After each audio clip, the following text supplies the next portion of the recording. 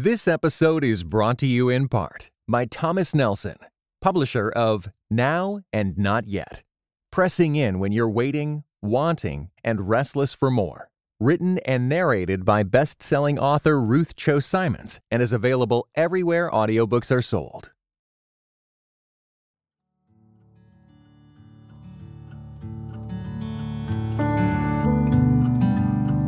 From Christianity Today, I'm Sandra McCracken, and this is The Slow Work. We are all creatives at heart, no matter what career or calling we find ourselves in. Inspiration can happen in a second, but the work of creativity only happens when we are patient enough to stay with it. It takes grit to see it through. I love hearing what it looks like for musicians, poets, painters, writers, and advocates. So I've been having conversations with them, and I want to invite you to listen in. As you do, I hope that your faith story gets tangled up in your work story and that your creative mind will be renewed by hope and possibility.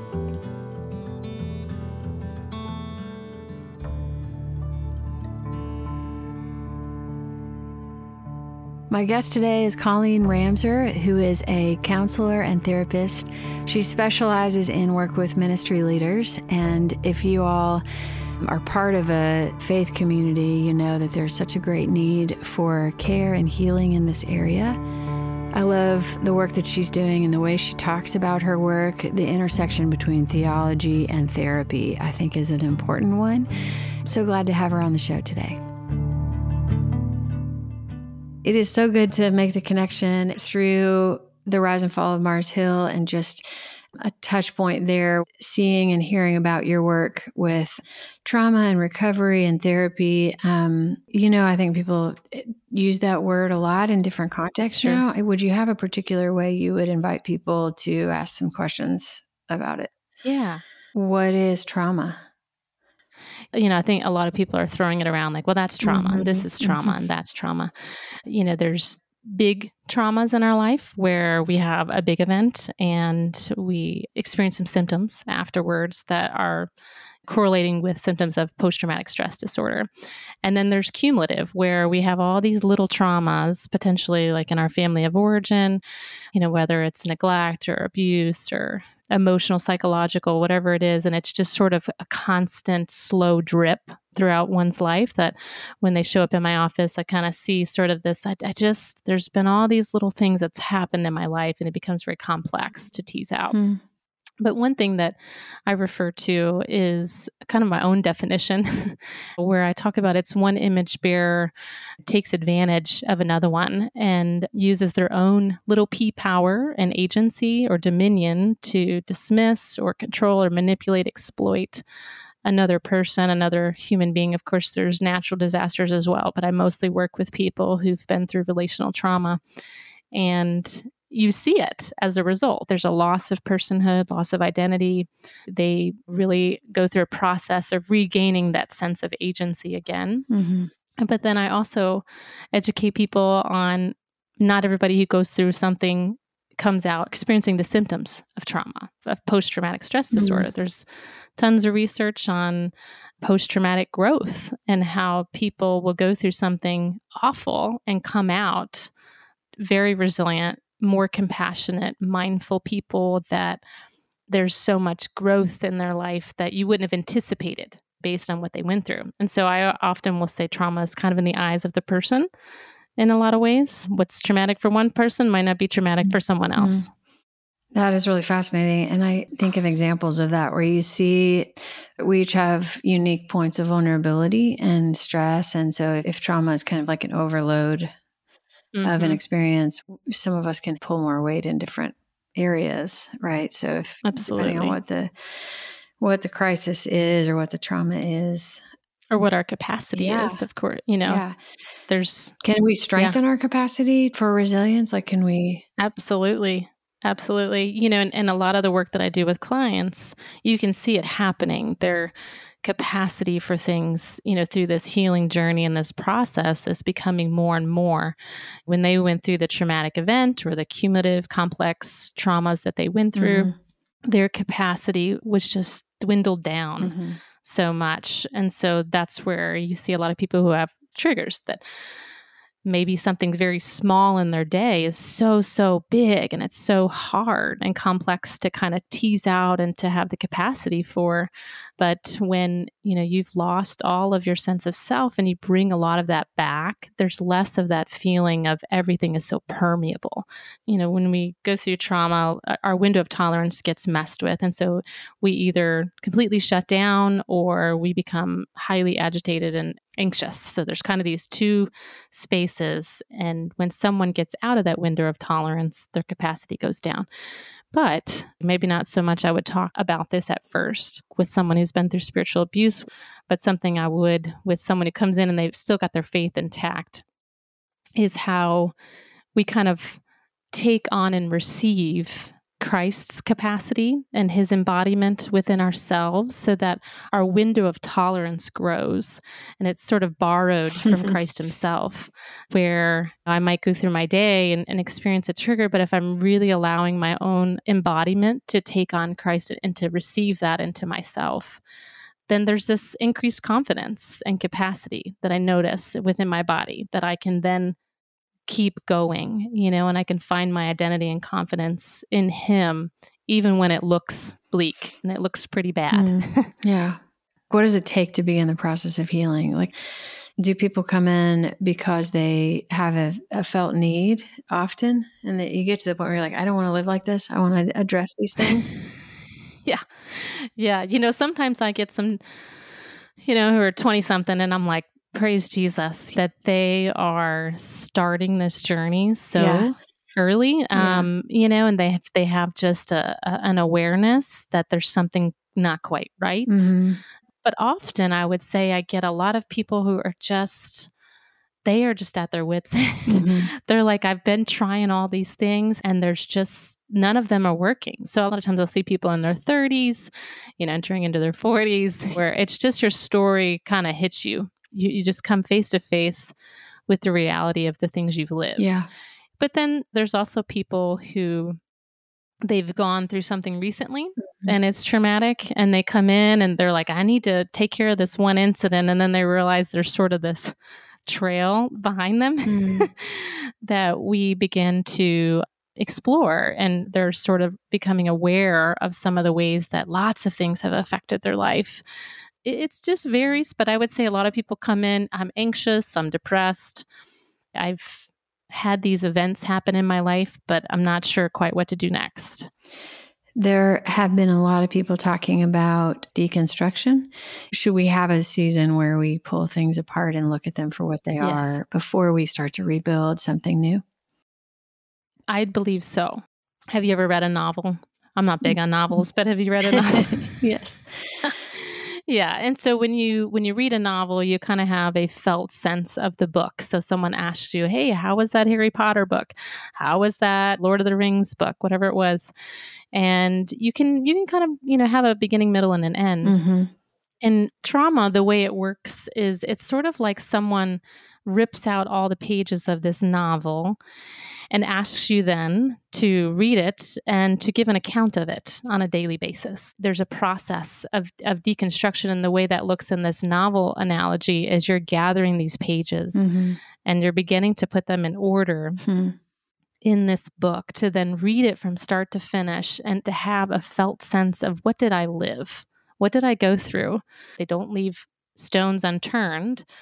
They acknowledge all of these parts of themselves, all of these pages, to then move forward. I think that this is where churches and pastors and different people get very nervous, because someone starts saying bad things about God, their faith, they don't believe in God anymore.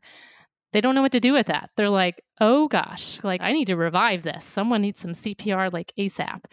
But I think if you can sit with it and be patient with it and allow it to unravel and validate it, I call it sort of this moral outrage that has to happen. It's a part of the work. And so that rebuilding process is just so much sweeter, but we can rebuild with whatever we want to put in there.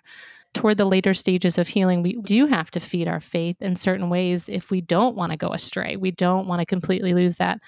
Some people, they're just not in that space, and they don't want to have anything to do with God. And it's it's, of course, heartbreaking, but I get it. I understand.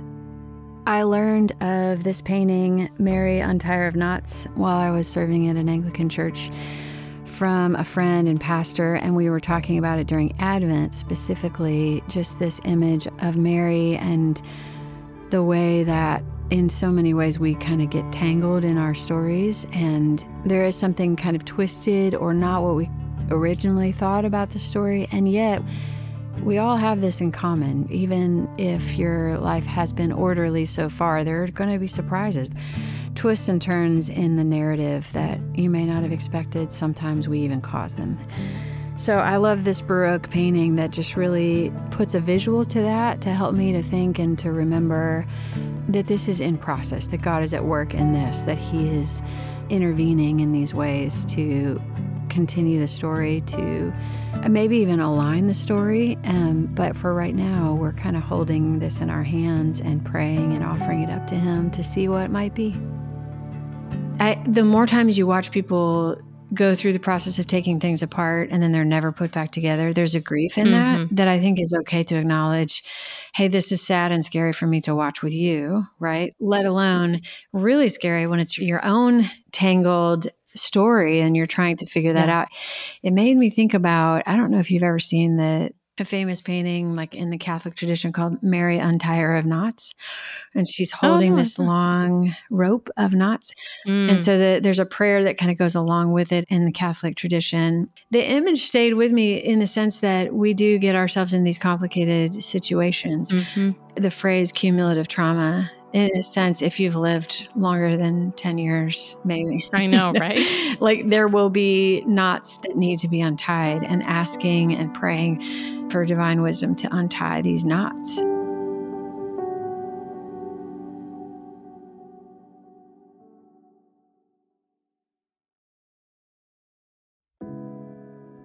This episode is brought to you in part by Pittsburgh Theological Seminary.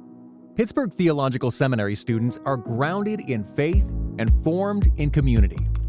PTS students are preparing for ministry with Master of Divinity, Master of Arts, Doctor of Ministry, and certificate programs. Begin your master's or certificate program in person or online. Financial aid is available. Visit pts.edu/admit.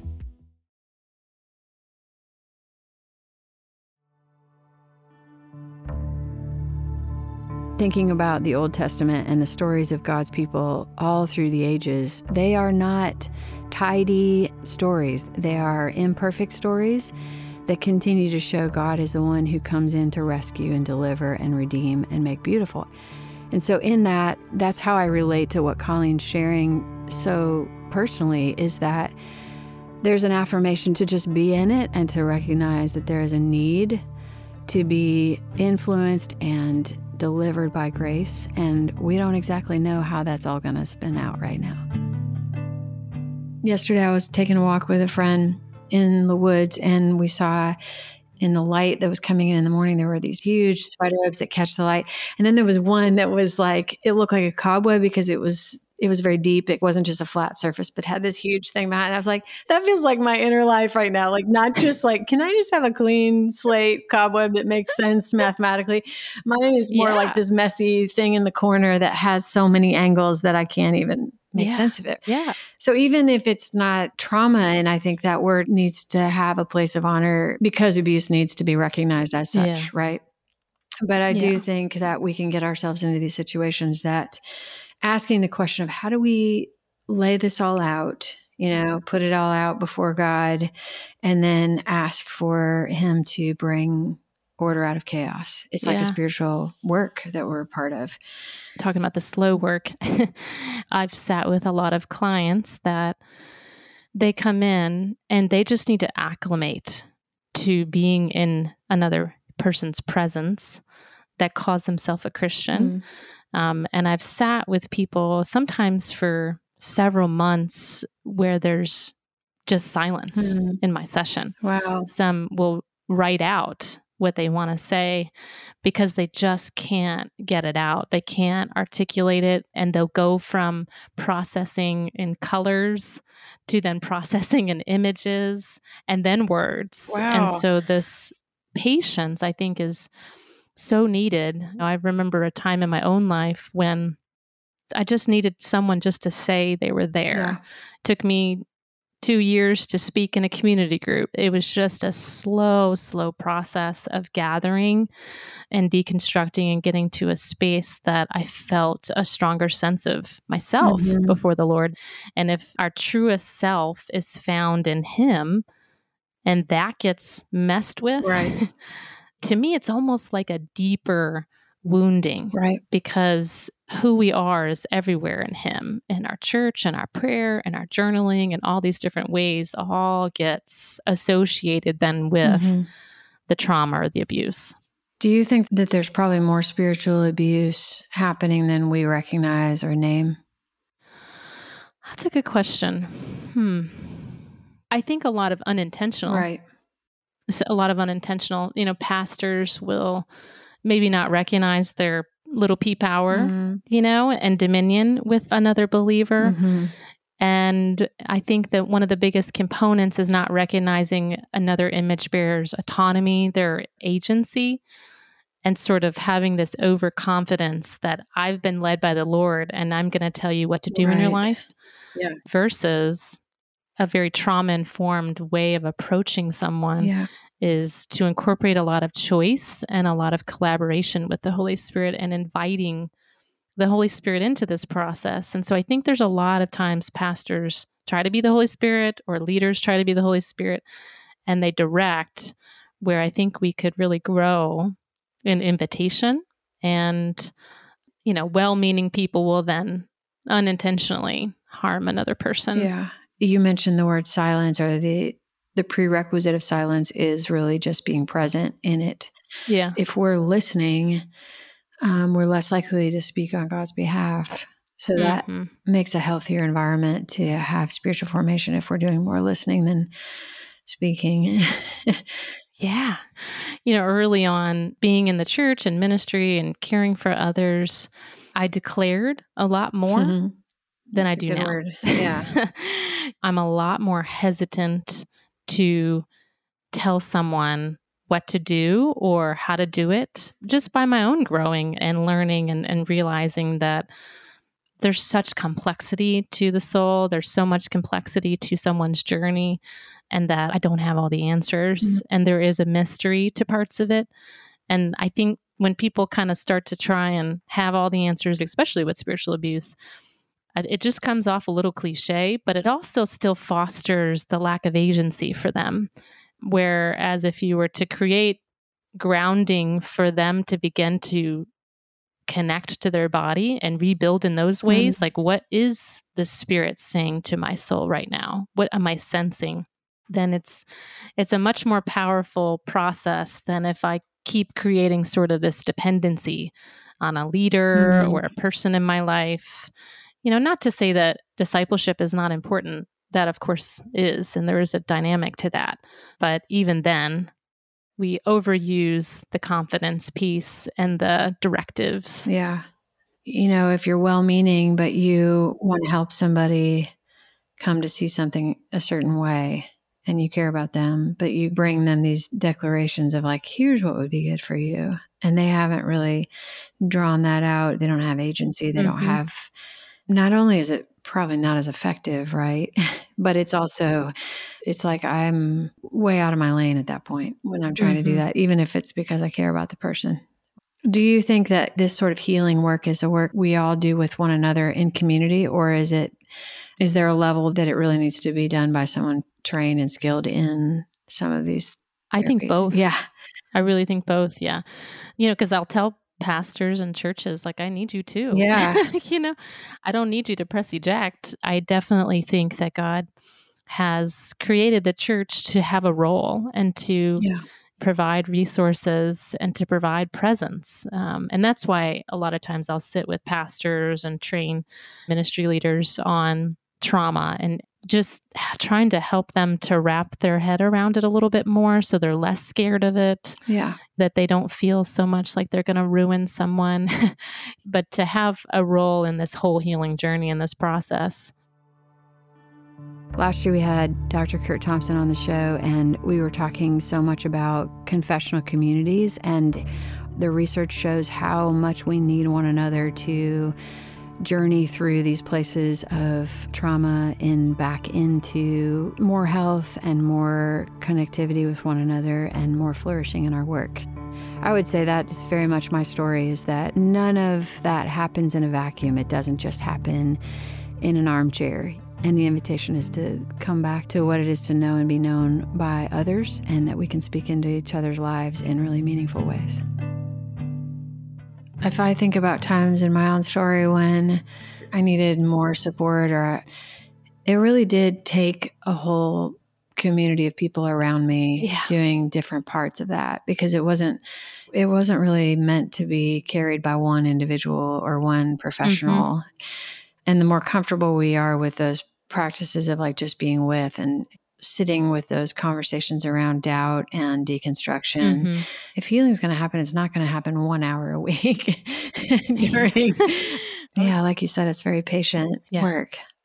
In my own healing journey, because, and I'm still on it, we're all still on our journeys. I had to diversify it, my needs, because they were just so deep and so much. And so I would have multiple people in my life, some more deep, some not as deep, but just to have that felt sense of belonging and not being alone.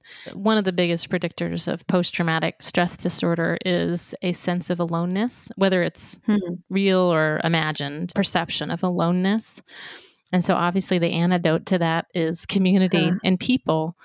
One thing I've encouraged a lot of my clients is, find your people. And sometimes that 1 hour that you come in to see me may be your deepest part that you're revealing, where you don't feel as safe with other people. But having that belonging, having those resources, that community is so part of the embodied feeling of that connection and that you're tethered in somewhere. Versus that chaos, like you're falling off of a cliff feeling. Yeah.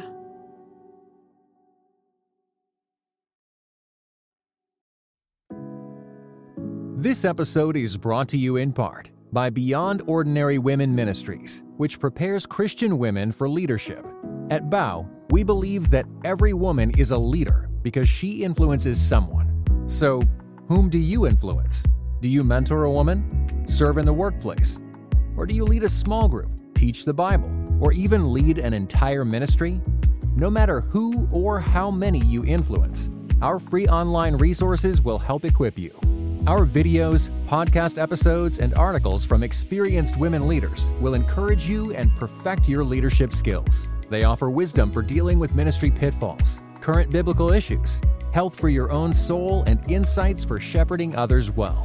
In addition, BOW offers Bible studies designed to connect women of multiple generations. They provide a challenge to both women new to the Bible and those wanting to dig deeper. Be our guest and browse all of our free resources and low-cost Bible studies at beyondordinarywomen.org.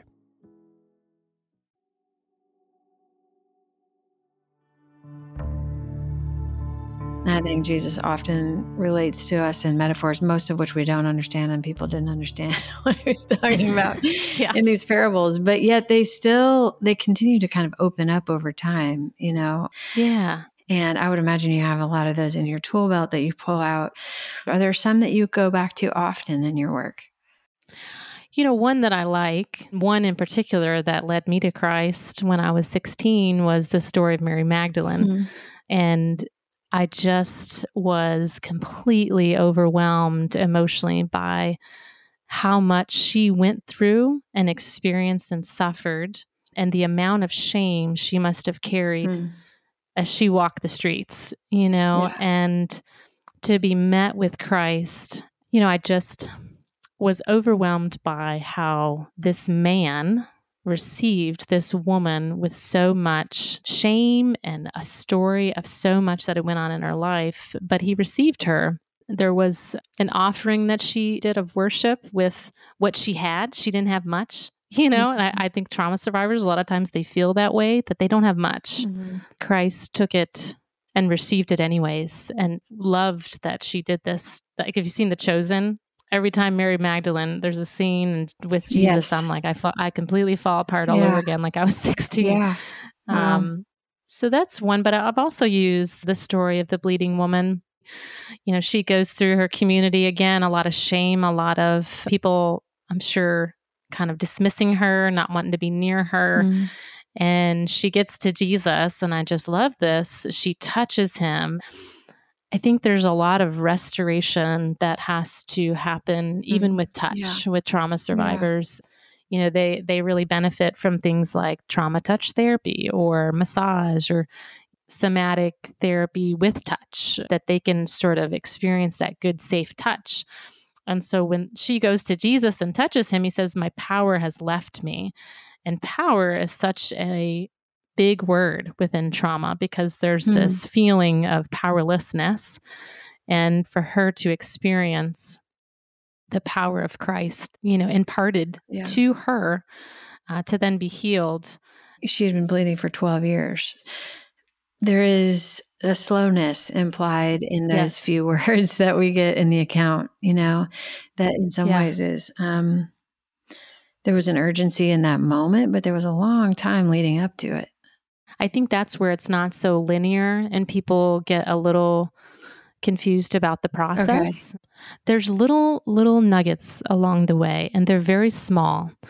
I don't drown them with scripture. I don't drown them with prayer. I learned my lesson early on in my career when I prayed a psalm with someone who she had been raped by a pastor. And it was just, she's completely disassociating, completely disconnected and shut down. You're really going through an emotional flashback. Wow. And so I've learned that I can't drown them with these things early on.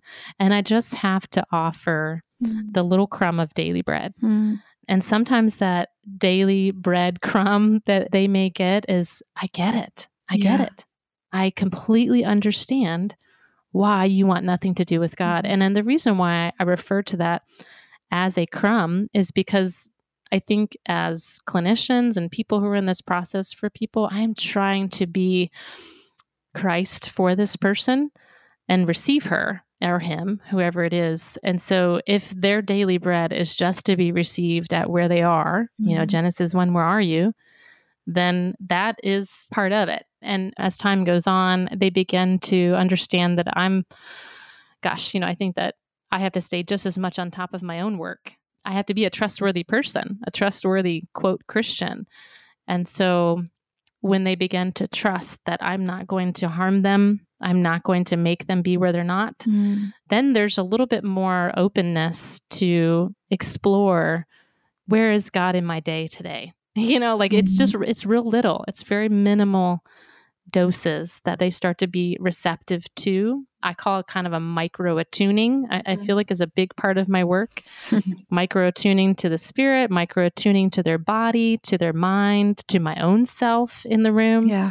And being able to continue to offer what is that little crumb that they need right now. Is there a correlation with imagination in the work?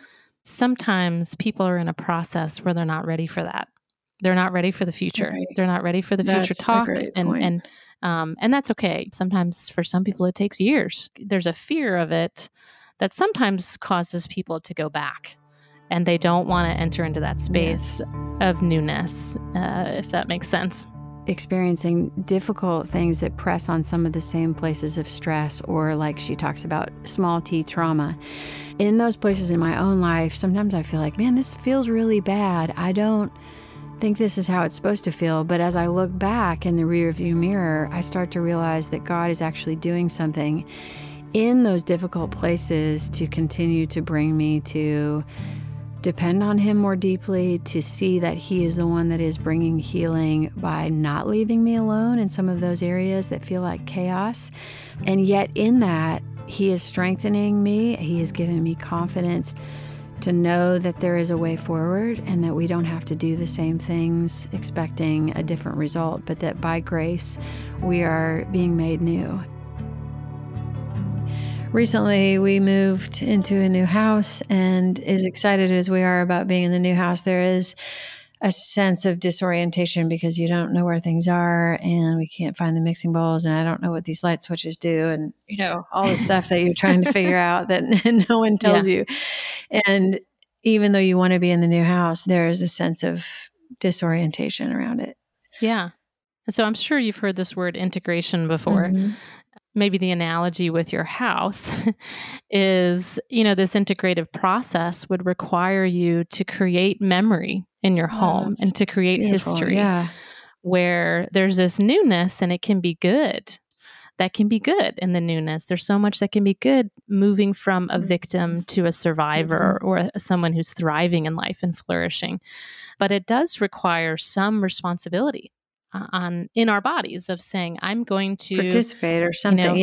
I'm going to participate in this home and create memories in this home so that I have history, a novel, a felt sense of being a part of this new space. That's so good. Someone gave me a Henry Nouwen book that has these little excerpts, of his journal at some point. And he has one page that talks about leaving the old country and entering the new one. And he describes you have one foot in the new country, but it's not your home yet, and you're kind of unfamiliar. And I love what you're saying about memory, like bringing memory into the new home, which is not the same as ritual. It's embodiment. So I guess in a way, we're kind of living in that in between already and not yet. More often than not, people just sort of fall into it. Their language and their articulation and their processing in sessions is movement toward that. A lot of that debris has been cleared out in their body. They've deconstructed some things, and there's a renewed sense of life or those dry bones that are moving. And they begin to talk about things like, I want to go do this, or I'm really passionate about that. I want to advocate over here, or I feel less depressed, and I just feel a sense of hopefulness about my life and the future and what's ahead and what God's going to do. Yeah, there is some participation though. Yeah. I appreciate the hearing you say how slowly it happens, how gradually this takes place. And in a way, there's a lot of future built into that, because patience is implying that this is going somewhere good. That you would be able to slow down and take the time because you're not trying to force something that feels like you're afraid of it. Not taking, like, healing is going to happen and this is the way. And then we enter our way forward, trying to find it, trying to find our way to it.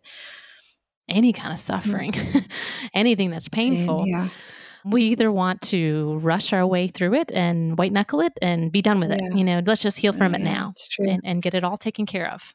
Or you have someone who completely just wants to avoid it, which is definitely part of the work that I do with people is avoidance, like how to not avoid anymore some of these painful experiences.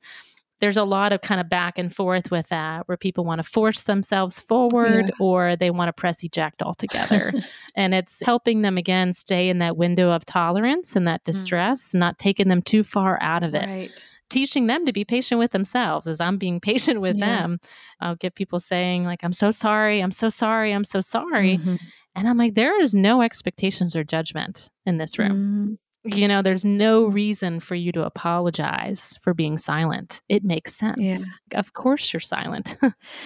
There's such a dignity to that, just being able to be in it. I so relate to both, even though my songs and my work tends to be coming out of that patient space. I think that's what has emerged in my songwriting.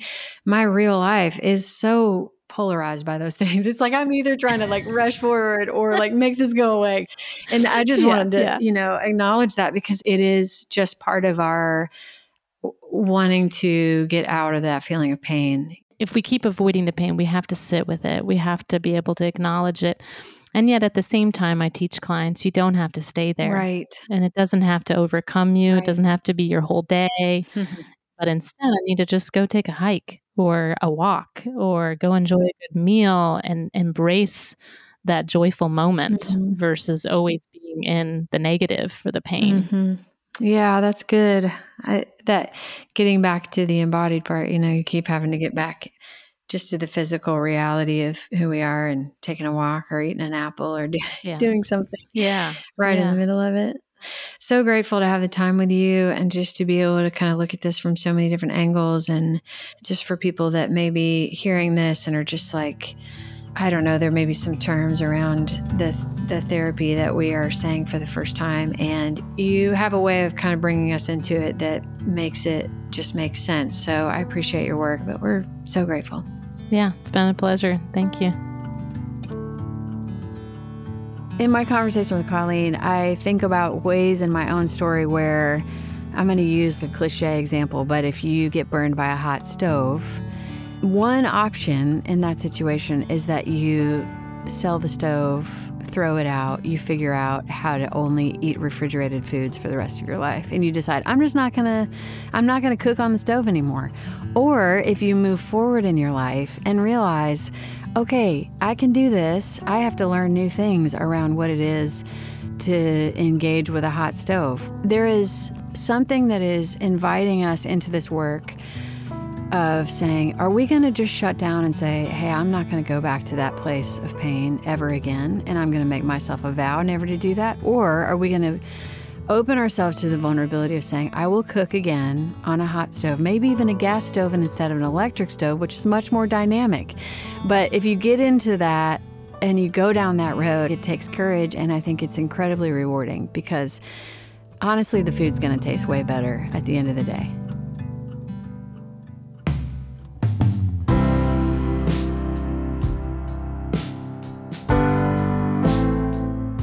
The Slow Work is a production of Christianity Today. Executive produced by Mike Cosper, produced by Luke Bronner and Azure Phelps.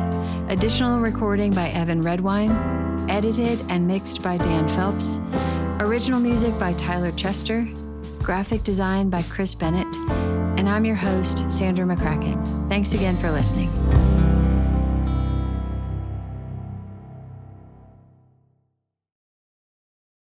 This episode was brought to you in part by the Areopagus Podcast, two clergy of different traditions, Father Andrew Stephen Damick and Michael Landsman, discuss encounters of historic Christianity with other religious traditions. How do we engage with those who believe differently? Listen wherever you get your podcasts.